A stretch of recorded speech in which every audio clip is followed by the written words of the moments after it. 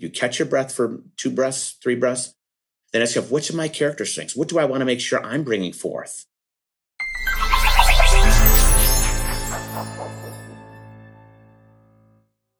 Thank you for joining us here today on Doc Working, the Whole Physician Podcast.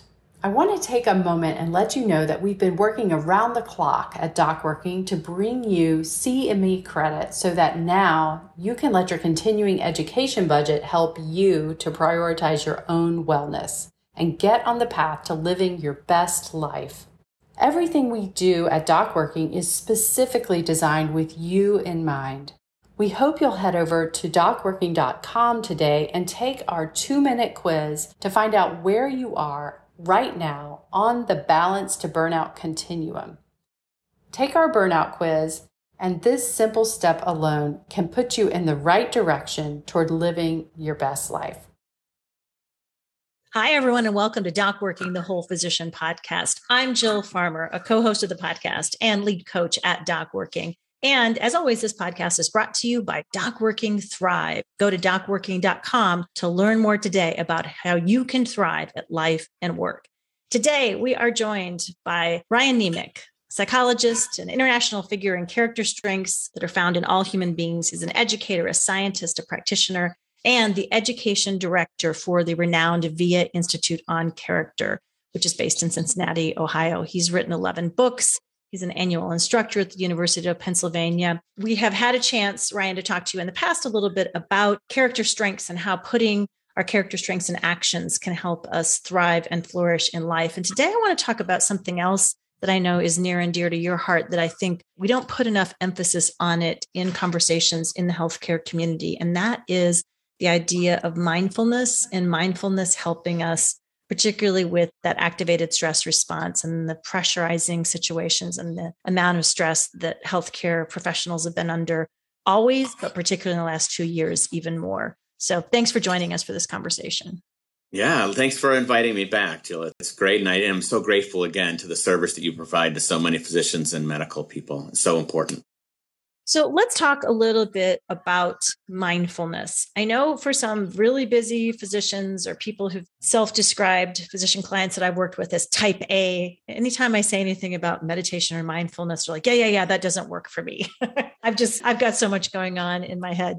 So let's just talk with foundationally why, as a psychologist and as a professional, you like this topic and why you think it's important for people to understand it better. Sure. So the way that I think about mindfulness and the way that the research really speaks to it is that this is something for everybody, because in a word, it's about being more awake in life. It's about being more present in life. It can have to do with meditation and doing a meditation practice and managing your wandering mind. It can have something to do with meditation and building up a practice of meditation. But that's not the biggest picture. That actually helps us to become more mindful, but that's not the main point. The main point is to be more present and awake in our daily life. And researchers have defined mindfulness. Researchers gathered in the early 2000s to come up with an operational definition of what is this thing called mindfulness. There's all this talk about it and all these different prolific people, whether Dalai Lama or Thich Nhat Hanh or Jon Kabat-Zinn or Jack Kornfield or Tara Brach. Everybody has their own definition. So what is it? Because everyone changes it a little bit. These researchers scoured the literature and they came up with a 2-part definition for what mindfulness really is. And I think this is really helpful for us. They said that mindfulness is the self-regulation of our attention. And then second, having an attitude of curiosity, openness, and acceptance. Now that's very different than us saying that we have to sit down and meditate for 45 minutes, or we have to get certain syllables from a guru in a different country, or we have to take total control of our mind. Instead, it's something that's, again, it's for everybody. So to self-regulate our attention, what does that mean? That first part of the definition. It means to take a little bit more control of what you're focusing on. So I might bring my attention to your face, Jill. I might bring my attention to our interview, and hopefully I am. A person might bring their attention to the water they're drinking, bring their attention to their body as they walk. That's mindfulness and feeling the pacing of your body, each step touching the ground. That's taking some control, self-regulation of your attention. Or, of course, you can bring your attention to your in-breath and to your out-breath. You can bring it to a candle flame. You can bring it to the smile on your child's face. And then what do we do with that attention once we bring it to that stimulus? We have this attitude of curiosity, openness, and acceptance, which is the researcher's words, not mine. So curiosity meaning to be interested in that thing that you're focused on, be interested in that smile, to express a sense of exploration and curiosity with the tree that you're looking at. And a sense of openness. We don't know always what's going to happen in our unfolding moment-to-moment experience. So it's about having an openness to it. There might be some stress and difficult pieces going on in our life. So how do we be open to that experience and to learning from that? And then acceptance. Acceptance does not mean that we want the experience to be there or that we approve of it. It's that we can accept it as it is in this particular moment because we know that things are always slightly changing over and over again, sometimes slightly, sometimes pretty big. So if we use that definition, that can help us to sort of, in a way, normalize what mindfulness really is, and then therefore use it to our advantage because it's a skill, it's a trait, it's a state. So some people have the trait of mindfulness stronger than others. Doesn't matter if you do or you don't. Either way, you can build your own mindful attention better. And it's a state because, we're mindful for a few seconds. Phenomenological research shows that we're only mindful on average for about 5 to 7 seconds. So even these great guru meditators, they might be mindful for longer than 7 seconds, but it's not like they're mindful their whole life. Nobody on the planet is fully, perfectly mindful. We're always dipping in and out, fading out and unaware and lost in our thinking and distractedness, and then we come back. That can be really important for us to remember that there's no perfect mindfulness. So what would you say are the benefits, particularly for somebody who is often under pressure, is having a stress response as a healthcare professional, often in situations describes themselves as under a lot of stress or stressed out is what I hear a lot from my physician clients. What does learning how to integrate mindfulness and the self-regulation of your attention, and what does that do for somebody that makes it worthwhile cultivating those strengths and practicing more mindfulness? Yeah, so I think of a physician that I was working with not too long ago that began some mindfulness training with me, and she was feeling some of the things that you were talking about, feeling a little bit more depressed, feeling kind of a lot of burnout. She'd been at the same hospital location for quite some time and was just kind of going through the motions of life and, just kind of going through the motions in her relationships and at work. I was still doing a good job and kind of getting that, basically just functioning, just kind of existing and making the bottom line, but not really pushing forward beyond that, not really thriving. So she underwent some of the work that I do, connecting mindfulness and character strengths together. And she began to kind of build in the sense of what we call like a freshness or beginner's mind, seeing things as if we've not seen them before, being, slowing herself down, getting more of a sense of what's going on in her mind. We all have some sense of what's going on in our mind, but when we're mindful, we're even more attentive to what's going on with our thoughts and the patterns and the, things that might cycle us into a worry spin or into a helplessness or a guilt spin or whatever it might be. For her, she was always lost in planning mode. Okay, what's the next thing? Okay, I saw this patient and I got these next 3 patients and I got to think about this and I got to make this phone call and blah, blah, blah. You can see how fast I'm talking just to represent what was going on in her mind. And so being more mindful, again, it's not like this perfect monk that's just being present as much as possible. Instead, she was just more aware of what was going on in her mind, able to catch going into planning mode, come back to the present moment, back to her breath. And it made a big difference with her burnout. She's continuing to this day, still working at the hospital and reports feeling a lot happier, improved the relationship with her significant other and with her children.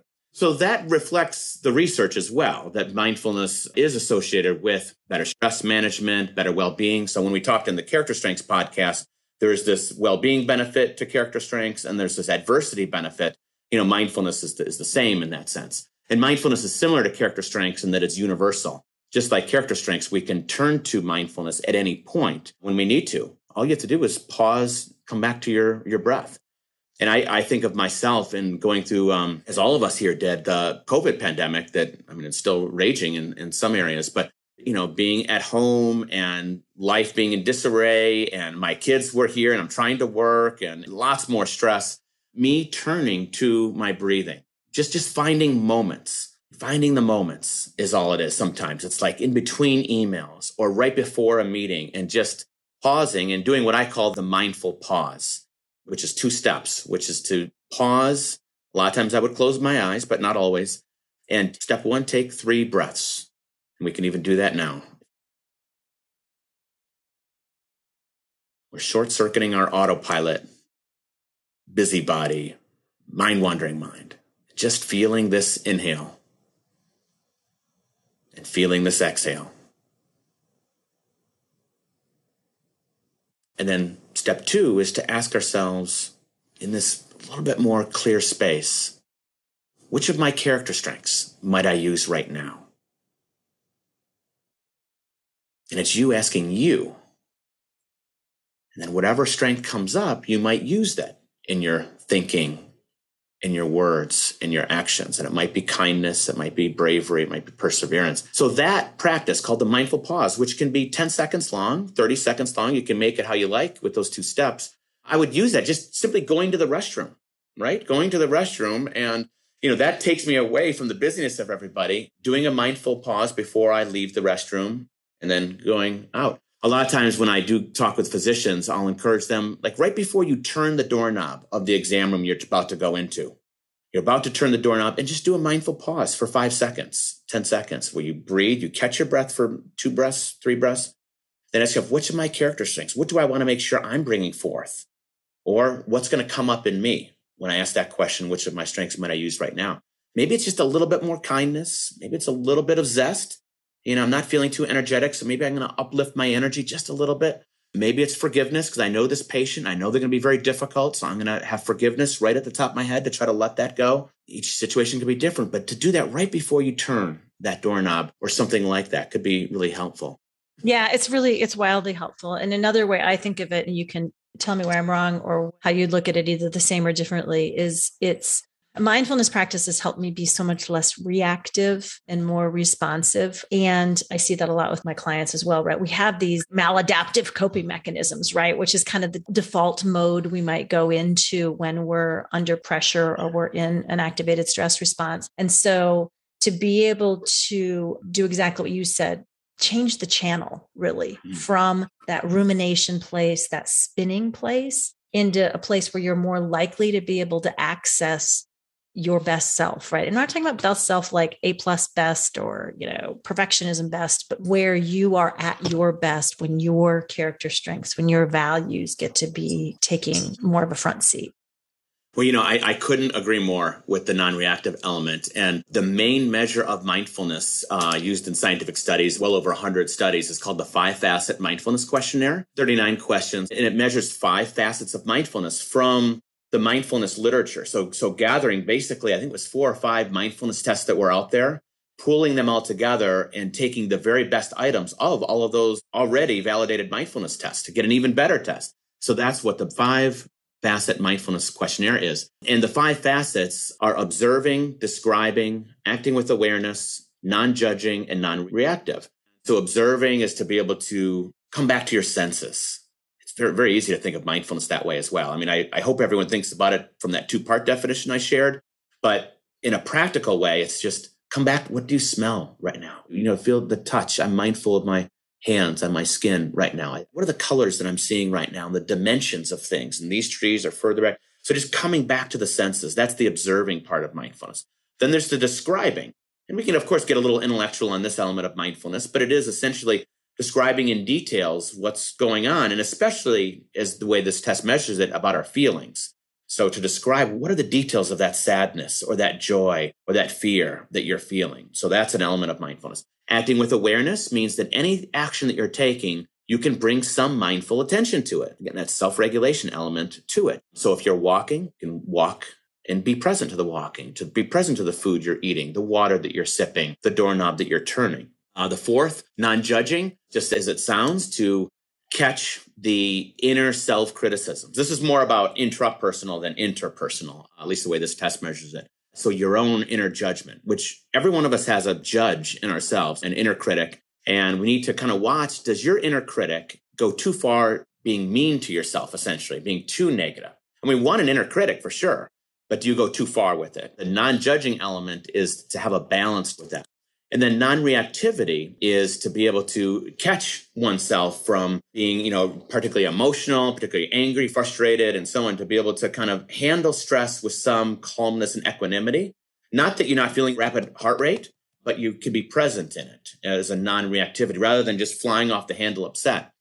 And I wanted to point all that out as a lead-in to say that I, at one point, interviewed a few years ago, Ruth Bayer. She's the creator of that 5-facet mindfulness questionnaire and one of the leading mindfulness researchers on the planet. And I asked her about those 5 facets. And I can't remember, I might have asked her, what does she think is most important? And she said, without a doubt, it's the non-reactivity out of those 5. I mean, they're all important. They all matter. They're all part of mindfulness. It's kind of like, what's the most important character strength? Well, they're all important. But she said, if you have that non-reactivity element down, then the rest will probably follow with it. So let's talk a little bit. We talked to you in the past about character strengths and putting, sort of those in action and what a positive influence that can have on people's lives. Let's talk about the connection of character strengths and mindfulness, if you would. Sure. It's a really rich and robust topic. One way to answer it is to share that there's this program called MBSP, which stands for Mindfulness-Based Strengths Practice, which is the integration of mindfulness, the best science and practice of mindfulness with the best science and practice of character strengths, integrated in an 8-week manualized program. And this is an evidence-based program. It's been compared head-to-head with the most popular mindfulness program, mindfulness-based stress reduction, in 3 published studies, and was found to be superior in all 3 of those studies. MBSP was.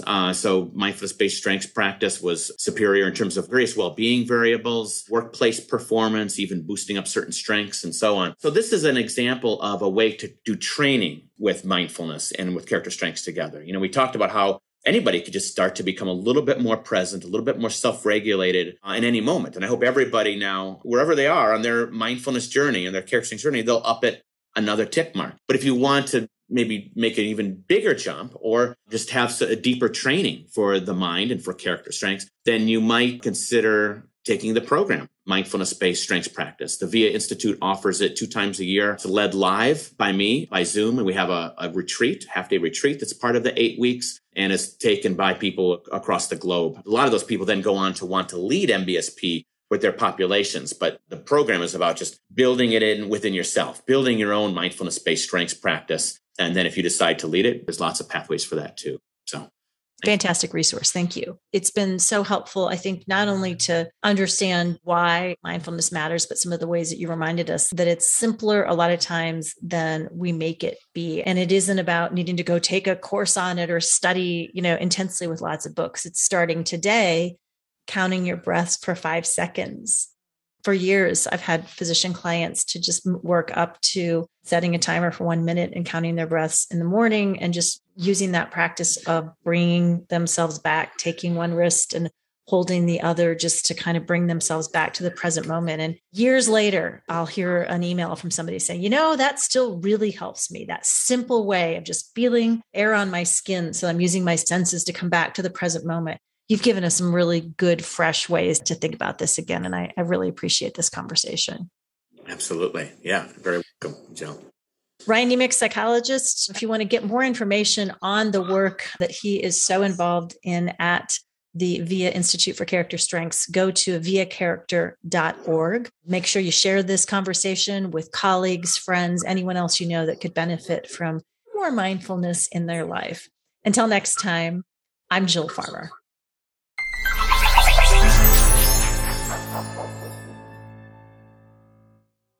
At DocWorking, we're here to help you maximize your potential on your own terms and help you live your best life. You told us what you need and want, and we built this for you. Whatever your journey is, you have options. You can choose to live the life you want to live. We see you. We get you. And now let's get you in the driver's seat of your own life so you can find purpose in your work and everything you do and every choice you make. Top executives, athletes, actors, all achieve greatness with the support of professional coaches. As a healthcare professional, you deserve ongoing coaching support toward achieving your career goals and living your best life as you define it on your own terms. We have created this specifically for you with CME credit at docworking.com. Please go to docworking.com and check out our quick Balance to Burnout quiz to see where you are on the Balance to Burnout continuum right now. The results might surprise you. Taking this simple first step may change your life for the better. And until next time, thank you for listening to Doc Working, the Whole Physician Podcast.